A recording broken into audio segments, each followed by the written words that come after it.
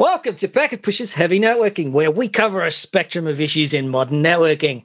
Look, finding the balance between nerdy technology and the underlying business purpose is actually what we strive for here. And in today's sponsored show with Arrcus Networks, we are focused on the recently launched Virtualized Distributed Router solution. Now, let me have a go at describing this a bit for you so you can get a grip on what we're going to talk about today. Now, chassis-based switches have been around networking for a long time, and we did that so we could scale up the network port count.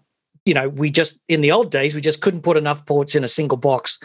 But things have moved on. And what's weird about this is, if you like, is that chassis products were never very good. We had an awful lot of them, but they actually didn't work very well. My experience with chassis switches varies from arcane hardware rules around line cards and central processing engines and memory modules and TCAMs. And I spent hundreds of hours understanding the internal architecture just so that I could correctly design the forwarding performance and know how to troubleshoot these things, right?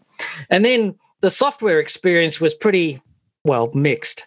And this shouldn't be surprising to anybody who learned the internal complexity of the chassis architecture and the needs to synchronize everything. Every line card became intelligent, had its own software images, the CPUs, they all had to interwork and interlock. But the last few years, it's become increasingly clear that building Ethernet hardware networks out of 1RU switches is a cost-effective and open design pattern.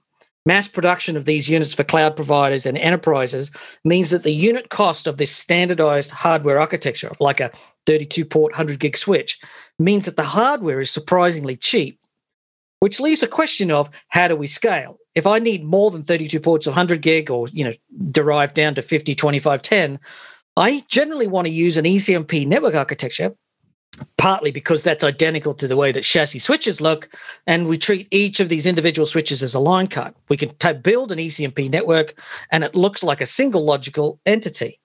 Well, that is exactly what Arrcus Networks' virtualized distributed routing product does. It does exactly that. It's software that runs on your preferred brand of switches that unifies the ECMP fabric into a single logical device. So in today's show, we are talking to Murali Gundalaru, Hio Patel and Nalan Pai from Arrcus to get deeper into what virtualized distributed routing product is. So I hope you're going to join me, and welcome to the show, gentle persons. I'm going to throw the first question to Murali. Murali, why do we need virtualized distributed routing? Thank you, Greg. Networking, as you just rightly pointed out, networking industry has gone through significant transformations, and it's actually accelerating. You have a number of parts of the network where you now need an agility, enhanced experiences, ability to grow with the business requirements as opposed to siloed infrastructure. All of the reasons that you articulated are exactly why across various points in the network where today you have highly centralized, vertically built modular chassis platforms, whether it's in the campus core, whether it's in the backbone, whether it's in the metro edge, whether it's in the aggregation edge, or even the access points, you now have very, very rigid models that just cannot meet the needs of a modern network. And that's why the industry needs a completely new paradigm for routing with the VDR, virtualized distributed router. The concept itself has been validated in the Amazons or the big MSDCs of the world when you start to talk about the switching architectures, right? Mm-hmm. It's an absolutely new and beautiful concept when you bring it back into the routing architectures. That's important because this paradigm isn't like brand new. It's not this completely idea that's just come from nowhere. It's actually a principle generally that has been validated in the largest networks in the world. And in a sense, you're bringing it to anybody who wants it in the market. That's exactly right. This concept has been validated across, let's call it the big hyperscalers. What is important now, this particular paradigm, there's an urgent need to democratize it and also combine it with what we call the power of one.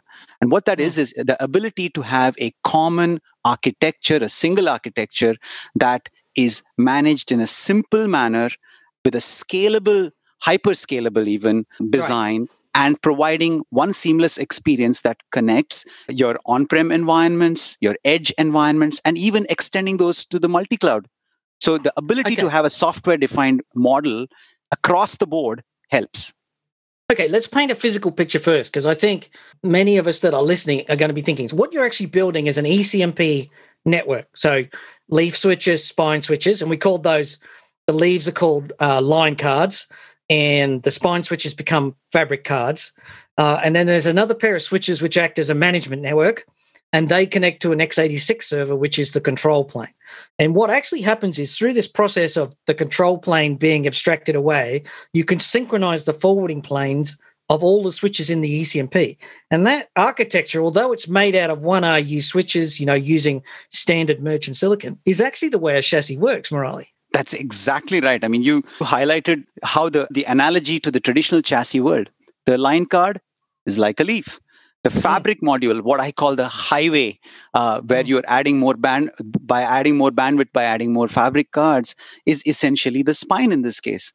And then, yes, there's a lot of internal communication that needs to happen for providing the seamless expansion of scale, especially important in a routing environment. That is provided by this, what we call the underlay connector. Yeah, and so the ECMP connections, where the high-speed uplink ports between the leaves and the spines, emulates what is the backplane inside of a chassis switch. Now, you're talking about scaling the network from 40 by 100 gigs to 768 terabits per second, or 7,680 by 100 gig ports. Okay, that's a lot, right? Is that really possible? Have you actually tested it at that? Yeah. Is that really possible? Yes. Can we do it? We are forced to do it. Why are we forced to do it? Because if you look at the router world and if you step back and look at the router world and you start to deploy these white boxes, unless you do not have port aggregation put into the place, you're going to stack multiple control planes. And what you're going to end up doing is tremendous amount of explosion in the control plane. Case in point, in the routing world, you run ISIS or OSPF or IGPs.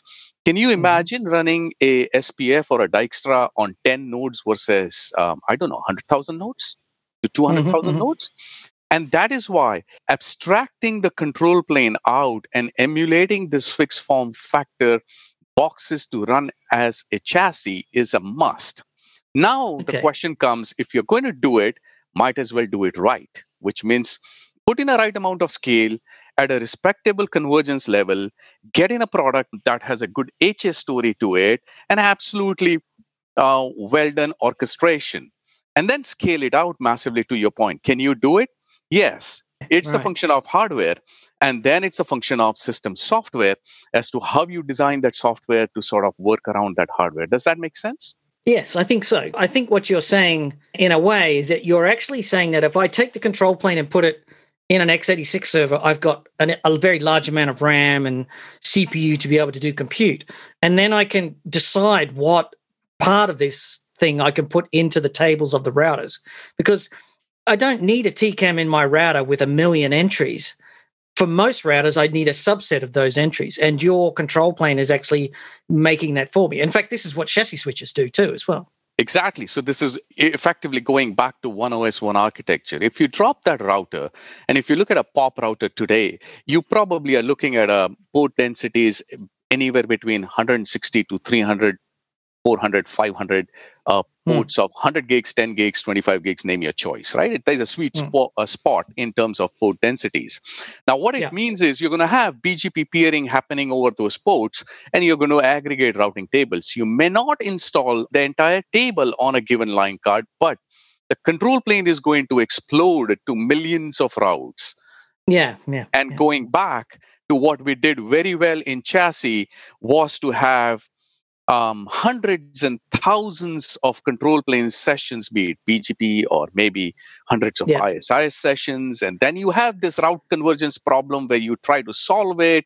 And therein comes the aspect of scalable architecture as to how you do that at a much faster speed with an excellent HS story, so that if one protocol fails, the entire box is not affected, so forth and so on. So the big design change here, we've said it, but I just want to make it very clear. We've got a centralized control plane So I'm not peering, like if I'm building out a BGP fabric with lots and lots of BGP sessions going between leaves and spines, I've got, one session into the fabric or something like that, and then that one session is computing and programming forwarding tables for each of the switches that are out there, putting in the entries that are required, rather than each switch running BGP, doing convergence on its own, and then populating its own forwarding tables.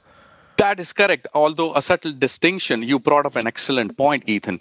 In a pod, when you run a control plane on a server, you can get away with that one BGP process and one BGP session. Yep. On a POP router, when you run that control plane on route processor or whatever we end up calling, you have one process that actually peers with different POP routers, hop by hop, maybe single point peering, and that peering could result into hundreds or maybe thousands of peers, right? And the same peering has to be emulated now onto a VDR like platform where the control plane can scale, and the function of scale is directly proportional to number of ports you support or a operator can deploy at any given point. That may be hundreds of 100 gig ports or thousands of 100 gig ports, depending on where the placement of the router is in the network. The original question was, can you really kind of scale up to 7,000 odd ports, right? Just want to kind of touch back on the whole point of offloading the control plane off to a server, right? I think the fundamental difference here is that we are no longer restricted by the form factor of a traditional route processor in a chassis, right? Yes. It's just going to be limited by the size of a slot, right? The number of cores you can put into it, the number of memory chips you can put into it, right? So, so that's one point. But then you need software to be able to take the advantage of a powerful x86 server, right? So that kind of goes back to some of the, if you remember, Kay, some of the discussions we had right in the beginning, right? As to, how do you kind of build Arrcus to kind of take advantage of such resources when you get it? And that's an excellent point, because what we ended up doing and what our customers in the routing world tell us is, if you look at VPN services or if you look at internet table, Greg, Ethan, you know this very well, that the table sizes are growing 30% year over year, depending on where the network location is or position is or what kind of network it is. And if you start looking at the growth, what it means is, in a chassis, if you have deployed RPs to Nallin's point, if you look at that RP 7 years from now, the kind of growth you are hitting is massive, and it's uncontrollable and it's unmanageable, frankly, on a old 7-year-old processor that you can now easily swap out and replace it with a server. That's one thing. I'm thinking back to my old. I'm thinking back to my old Catalyst 6500 days. Bless its little woolen socks. When every time I turned around and wanted to add something in, I had to upgrade the processor slot, right? The switching card in the management engine. It was all on one, and that required a fully damaging, destructive, take the switch down, reboot, put the new one in, boot the image, fingers crossed, and then you'd find out that some of the line cards weren't compatible or the buses were, just whatever. Whereas your approach is saying, just use an x86 server to run the complex part, which is and has always been the software. That's not to say the hardware's not complex, but in 2020, a 1RU switch running a Broadcom Jericho 2 is well understood. It's a common, standardized sort of thing, and you can buy it from any one of the from a wide range of suppliers. So I think that the world's changed a little bit to change how we visualize these problems. And I'll make 2 points to that. That merchant silicon will only get better in terms of speeds and feeds and port densities that they will pack. It then needs to be complemented by a good scalable system software. That's the point number one. And the second thing is, Greg, at least the Cat 6K had reasonable amount of software stability. Whatever we call that reasonable is when we compare against open source platforms or softwares or the routing packages. Can you imagine deploying this with an open source routing software, and you're forced to scale it up to thousands of sessions with 30% year over year growth? And who is going to come and address this to make sure that it's a big core or edge router? That's the problem we are fundamentally after. Right? So what we're fundamentally doing here... And I'll just make this one last point, as in whether or not we use open source or a closed source software, what is needed is a software that can fundamentally scale. And the question is, can you do that with a software base that is made available to you, and do you have an expertise to scale it out?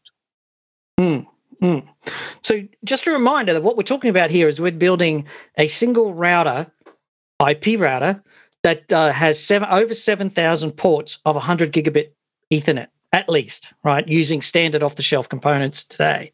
That's just to remind you, that's what we're building here. And it would appear to the network as a single routing unit, even though it's made out of a number of disaggregated components. So just a reminder that that's what we're talking about. And if you want to see the model of the how the components are put together, go to the blog post associated with this. There's a really good graphic there where it sort of describes the ECMP fabric with the management network and the x86, which might make more sense because that's how it's pretty standard for this sort of thing. But if you're not familiar with it, you might not know. I want to transition into if I've got this single points of control, do I simplify the provisioning and management of this network? Are we starting to talk about another pane of glass for visibility and management? That's exactly right. There's an important change that has happened across the networking paradigm in general, and that is fundamentally what is at play here, even in the router market, which is that as you scale beyond the physical constraints of a chassis, you still want to keep and provide a superior operational simplicity, wider visibility, and deeper and wider, because this is a spine leaf model. So deeper and wider visibility while doing that, which is completely not possible in a traditional chassis, because you don't know what's happening in the back plane when the line card and the fabric model is very, very opaque. We all know the problems around that environment. By the way, it's not just about the point that we can scale up to or beyond 7,680 ports of 100 gig. It's also the ability to do it in an elastic manner. You grow from 1 leaf, 2, 4, 8, whatever. So you can grow as your business requirements while providing the same operational simplicity and deeper and wider visibility. And that's the single pane of glass. That blew me away when you said that. It's that start with 2 switches, go to 30 odd or something. It's just So Murali, what am I actually running on a leaf switch? Is it a full-blown Arrcus, or is it more like an agent? If you look at a traditional chassis, we have a notion of a line card and we have a notion of an RP. And then you have a line card software, and then you have an RP software. And then somewhere in there is a fabric card also, but we never get to see that software, right? It's all internal, if you will. It's an underlay network. On the leaf switches here, you will see a software image. It's all containerized, first of all. We have completely automated image upgrade process and deployment process through Kubernetes of the world. You see a very thin stack of line card image, which is there to do purpose-built stuff. Things like, how do you program an ASIC? How do you bring up an ASIC? How do you do smart telemetry? How do you stream stuff out, program stuff in at a very high level? And then how do you absolutely only run those protocols that needed to be run on line card? Case in point, LSCP or PFD. Yeah. Things that have to function at very low latency to do what they do. Yeah. But it's a containerized operating system, and so we're just running the containers that we need so that the line card, well, it's a switch, but we're calling it a line card in this virtualized distributed router context, so it can do what it needs to do, be interfaced with by the controller, and then, as you just itemized, do all of the forwarding and programming, and then the on-box things that must be done. So it's not going to look like an agent as such. It's still going to look like Arrcus, but it's not the same as a switch just running Arrcus natively with all the routing daemons and such. It's just a different mix of services. Precisely. And for this purpose of conversation, we could use the term switch, but it is essentially running a Jericho 2 chip, which has deep packet buffers, full routing tables. So essentially a router chip, if you will, inside a switch. And at a high level, if we step back, it's one big image that is given to a operator who, when unfolds it or unwinds it, it automatically, without operator requiring to do anything, figures out what image resides on a server, what should reside on a leaf, what should reside on a spine, what should reside on the underlay network, so forth and so on. And just wanted to kind of add on to the point that you made about running specific line card services. I mean, if you see, it's even on a fixed form standalone switch that we today support, right? If you see, because of our decomposed containerized architecture, it's really the same software that would also run on your fixed form standalone. Just that here we have broken it up and we run that part on the line cards, right? So that way the architecture is not that much different. It's still the same software bits. They just go in different places. Yeah, absolutely. And for people who don't know, Arrcus is the operating system that has been in the market for 4 years now. We had you on the show about 4 years ago when you launched, and the pedigree behind the operating system is established at this point. So if you've not heard of Arrcus and Arrcus before, know that it's sort of an operating system targeting the higher end of the market for scalability and for cloud providers. Is that fair?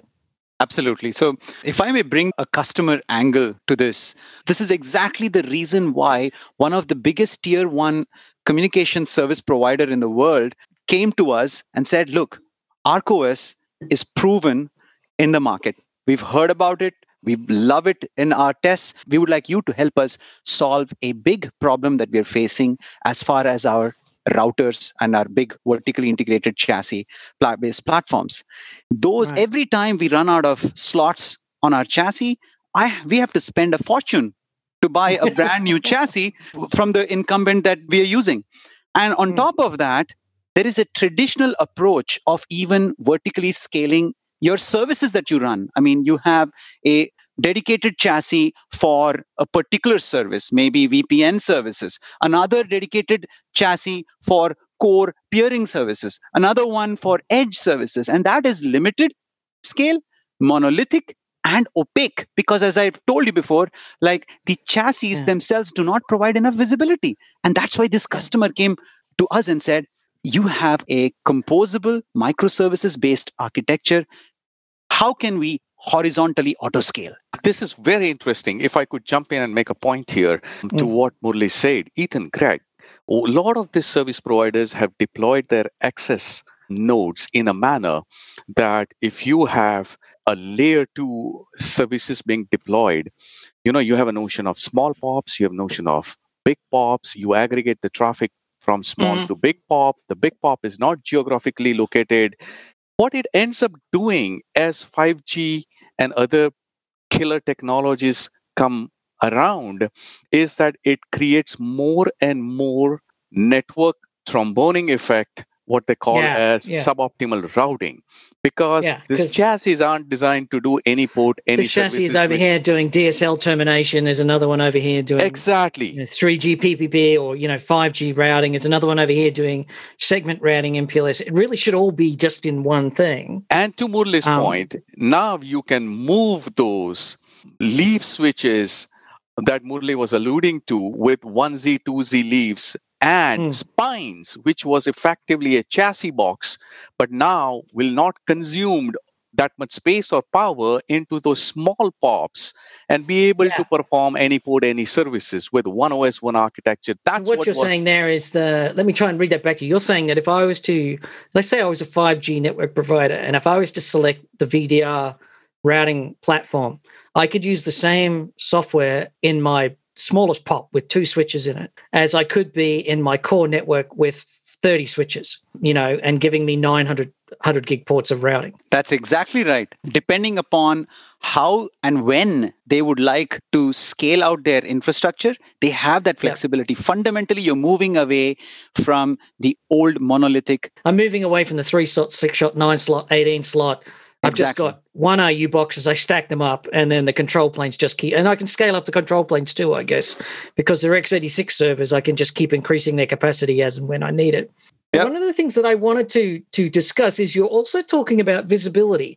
Now, we did a show a while back talking about ArcIQ, which is your deep visibility, which is your analytics engine for this. And I see that you're using this here so that I can actually monitor the fabric itself. Is that right? That's right.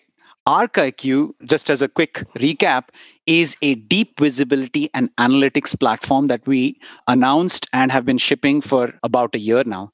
And the reason why customers have found that very, very powerful is because Arrcus brings what is fundamentally missing in this environment, especially by providing modern API hooks from the systems and connecting scalable streaming telemetry from those systems out into this infrastructure software platform. Essentially, now you not only have a lot more visibility, you also have a historical record, almost like a DVR, where you can go back in time and see exactly what kind of spikes, what kind of issues, with various physical components, software components, and even make cognitive insights based on those as well in advance of a problem, which you couldn't do with a chassis. Streaming telemetry off the boxes, off of these chips, I'm going to assume is a part of it. I'm going to make a speculation here. Yang models, you're streaming to standardized models that can be absorbed. And then is Arrcus handling all of that data for me to give me the presentation of the data? Or am I kind of rolling my own dashboards, making my own thing? Or is it some combo of the two? No, it's a full system. It's a platform. Yeah. And the idea is that it should be able to collect the data for you. We will provide you apps. If you think as a customer or an operator, you need an app that you need desperately upon, you can build on top of it because it provides you with APIs. You can keep those apps for your own self. It's not an open source platform. That way you do not have to give your IP back to us or put it out into open source environment. But what it effectively does, Ethan, if you open up a chassis, it's basically an overlay to which your front panel ports connect to. And then you have an underlay which you have no idea about. When you connect cables to this chassis or routers, a lot of times you hit gray failures, but you have no idea whether the gray failures are internal or external. We want to be able to stream that level of data out, as Murli was alluding to, case in point, interface stats, anything else that you may refer to. Let Arrcus collect it and then provide you with intelligent apps that can help you explain what that or interpret what that data means. And should you like to do it by yourself, you're more than welcome to do it because the APIs allow you to do it. So just to give me a stronger example, here's a little bit from the past that you can expand on. In my past, I had a chassis with a gray failure. It was very exciting. It was an optic that was not passing traffic now and again. It was just throwing frames on the floor. We all had chassis with gray failures. Don't feel special. Yes, we did. Yeah. This was very common. This optic was buried in an Ether channel bundle, and for that reason, it was kind of obfuscated from us. We didn't really realize what it was until we dug in and eventually found it. How does Arrcus get out in front of that problem for me so that I'm not chasing it down for weeks before I finally figure out what it is? You are streaming out in advance constantly the information not only related to the optics example that you gave, the cables, but also where you had an opaque backplane. Inside the backplane, there's a whole bunch of things that you had no idea into any point of time, any failure happens. There's a reason why with every chassis-based platform, contract, or a deployment, the big incumbents also tag on a massive professional services engagement. Because when these kind of problems happen, these professional services teams end up coming and trying to debug and triage these problems.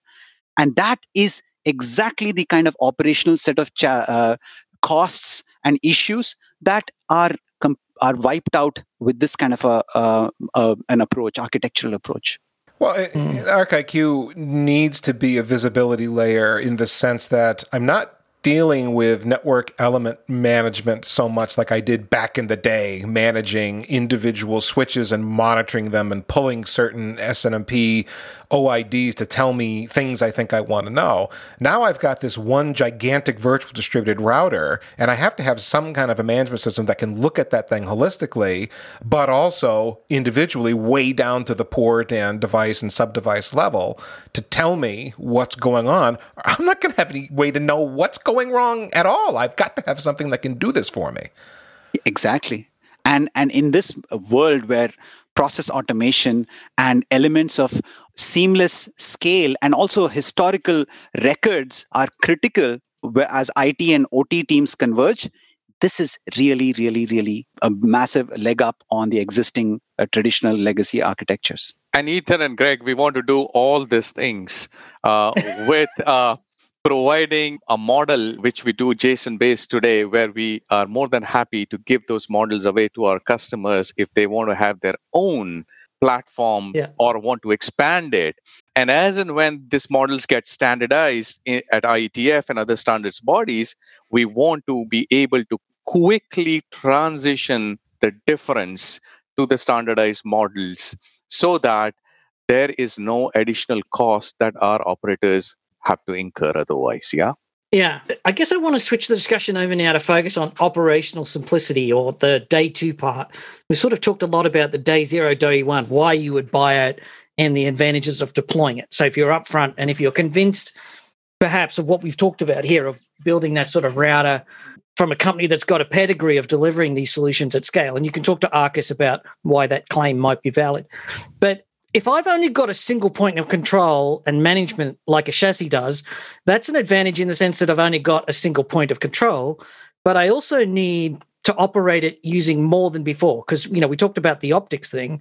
You've got to present all that data to me. Have I got that sort of operational flexibility? Absolutely. In fact, the architecture has been built in with the specific, one of the key specific goals is maximum operational flexibility, and providing this through standards, presenting this through standards-based models that easily integrate into workflow frameworks, provisioning frameworks, all of the big ones that operators and DevOps environments are very familiar with. Ansible, Terraform, all of these kinds of frameworks are easily integratable into this. And also want to point out one more thing. We fully recognize that VDR has to exist in an existing framework. It's not like the customers are going to rip out all of their existing product lines and routers there, right? And so it has to fit into an existing operational mindset. Any alternative that is offered will not be palatable to the customer. And so that's why it's important for us to build an operational simplicity that integrates with it. What he's actually saying there, Ethan, is that some vendors only support Yang and some only support NetConf.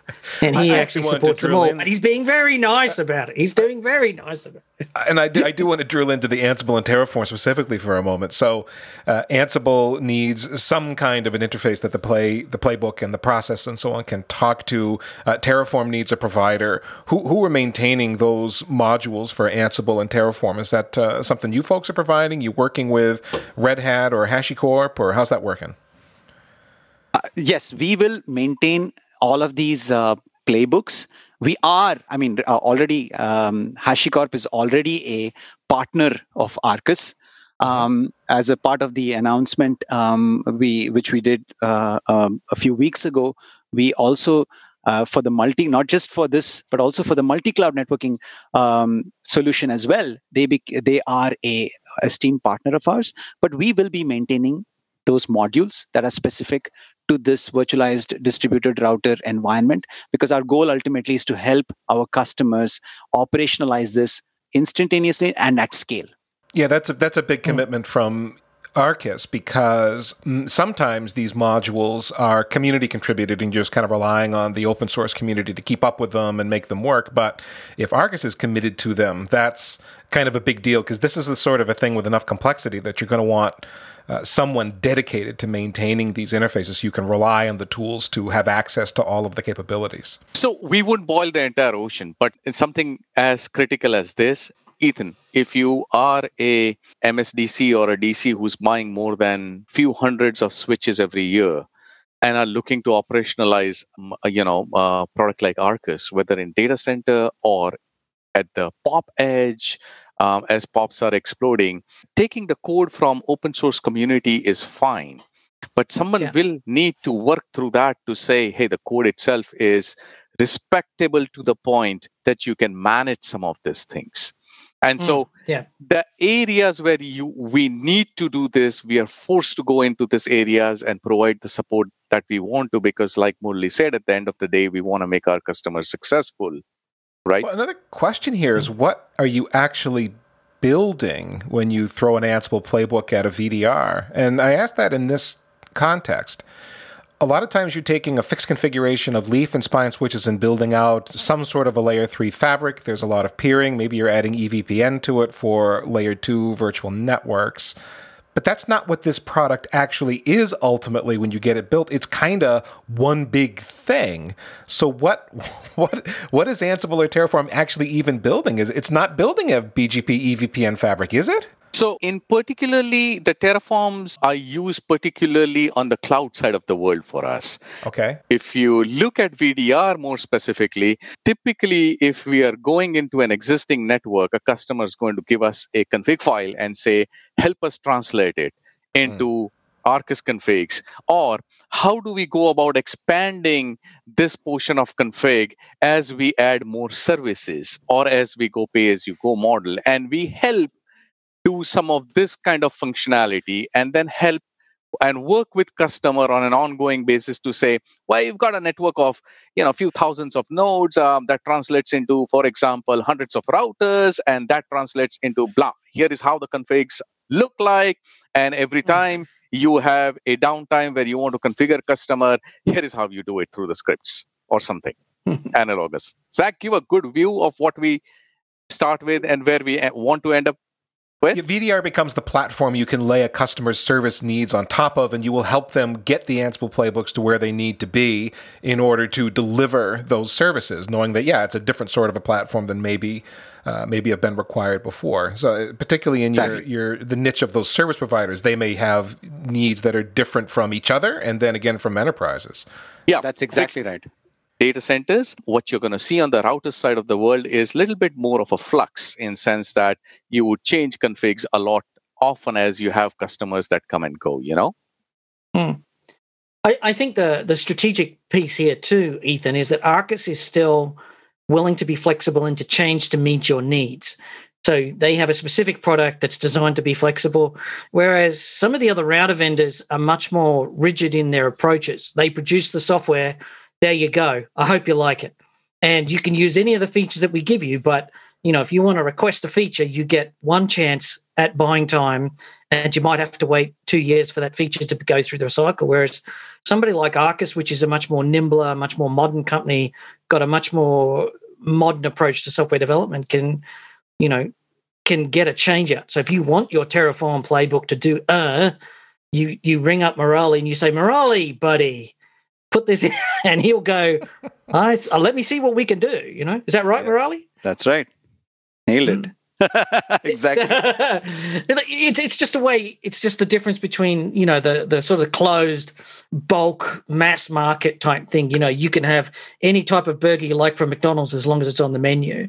Whereas if you go to a restaurant which is producing good custom food, you can choose what you want, and the cook will probably come out and thank you for giving him a challenge that he hasn't had before. Yes, we've talked about the virtual distributed router in a context of large scale fabrics and have made kind of a big deal about that, but you also mentioned you can start really small and then grow it big over time. So does that imply that there are other use cases, besides huge number of ports and scale that you require? Is there a small use case for VDR where it makes sense? Absolutely, there are. I mean, the thing is, you can go into edge, especially edge pop environments, especially when you look at what's happening with the 5G upgrades and also edge computing, the onset of edge computing environments. You're seeing a lot of router-centric POPs proliferating, and this is a massively scale-out distributed network. And so when all of these edge environments start popping up, you obviously need some will be big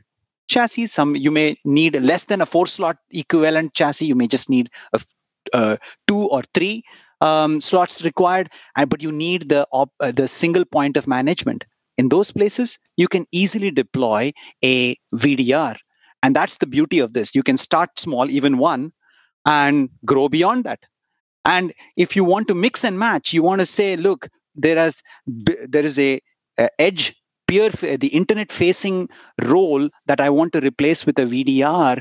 And then below that, I want to plug in other kinds of chipset based switching related chipset environments like a micro data center, you can do that too. Because the beauty is it's one Arrcus that goes across switching, routing, and distributed routing. So that's the beauty of this. So look, architecturally, the way the distribution is done, would I, and I think the answer is yes here, I would have separate VDRs that are geographically close together in the same data center or POP, let's say. I wouldn't do something like have something acting like a spine switch in one data center and then very far away have leaf switches, or would I? I guess that's the question. No, you won't. Okay. And I was going to make another meta point. Murli explained why there are use cases.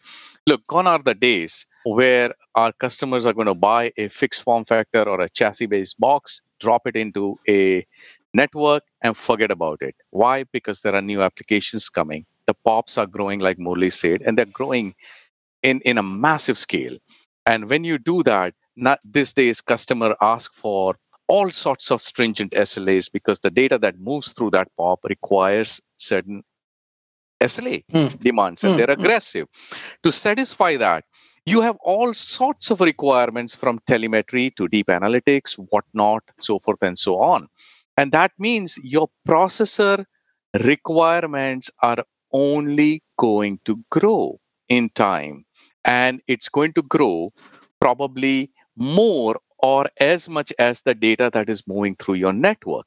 This means you need to decouple this and have a refresh and have a pay-as-you-go model, right? And this is what we are after, decoupling the processors and the memories. And then writing software that scales out. I mean, Kiyori, you could have just said because 5G and dropped the mic. That would have been fine. I was thinking segment routing v6 and MPLS and, carrier and just all that stuff that's going on in the There you go. Because yeah, absolutely. And if they're going to get unified, you are going to have a programmable fabrics, to your point, Greg, with SRv6, so forth and so on. And I mean, it's getting even more complex still.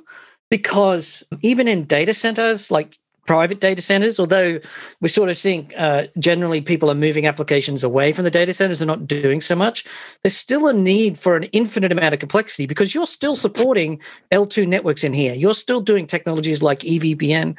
I can still MLAG to my servers using the VDR functionality. Yeah, I think a good way to summarize what I have seen so far is, or we have seen so far at Arrcus with our customers, is our customers like the notion of packing ports. Our customers do want, at the end of the day, chassis-like experience from manageability, management, and look and feel, or whatever that may be, right?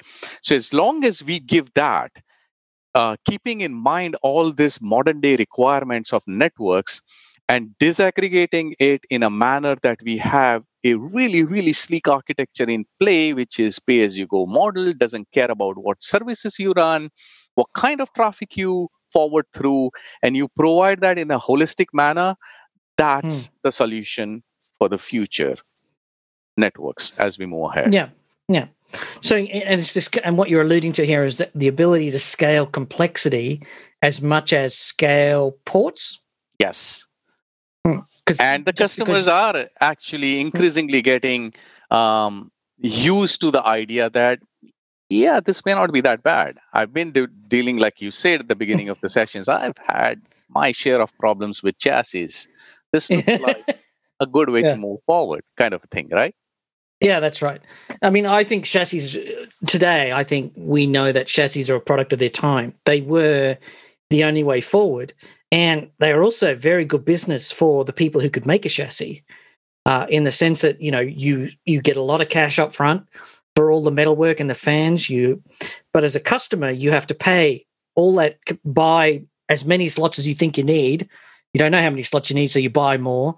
You burn power, even though there's nothing there. Like you have to put the power supplies and the supervisor modules and all that sort of stuff until the day you use it up. It's much more sensible, if you can, to, one RU here, one RU here, put another spine in, put another leaf in, scale up the control plane cluster if you need to, so on and so forth. I think.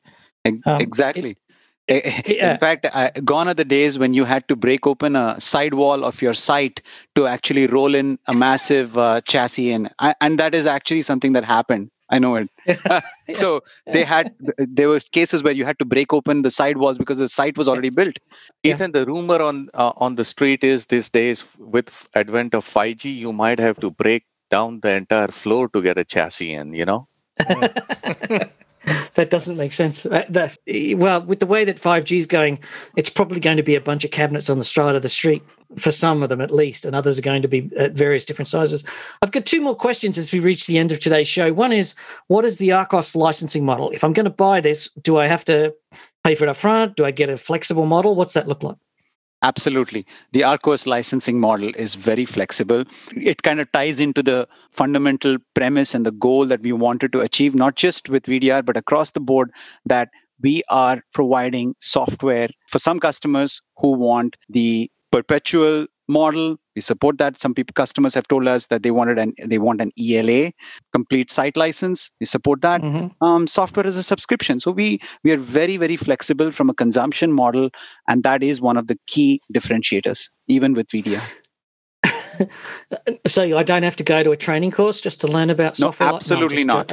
Absolutely not. So, the second thing I wanted to ask you about was we touched on the silicon here. You're talking about using Jericho 2 silicon at the moment, which is a specific type of silicon. It's heavier duty. So you're talking about more forwarding capacity, higher complexity, and slightly higher cost.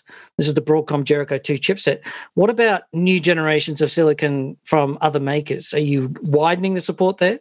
Actually, the architecture takes into account that if we have to replace a cell-based fabric with something else, there are new standards being worked upon inside IETF, wherein some folks are looking at augmenting ISIS as a backplane fabric, or some folks are looking at something called BGP and doing crazy things with BGP. But essentially, the architecture accounts for that. Having said that, for now, our sole focus has been on Jericho 2. And if I may just add one thing there, even from a current generation Broadcom Jericho 2, who have been a very great partner of Arrcus, you can actually, it's been built to support the next generation of this same family as well. So you can actually mix and match that as well as they come down the pike. The new offerings come from Broadcom. Yes. So you've actually got visibility, but we're not allowed to talk about them because it's secret. So, but it's entirely it's entirely logical there'd be future versions of those chips. Absolutely. Okay. I mean, case in point, we could do something like this very easily with advanced version of Trident-based chipsets. Okay. So as we get towards the end of the show, I want to ask a question. There's a couple of other startups and other companies in this space doing this distributed router offerings, but I've got a sense that Arrcus is a little bit different. Why don't you tell me what those differences are? Arrcus and all of Arrcus's offerings has been focused on building first principles-based networking software.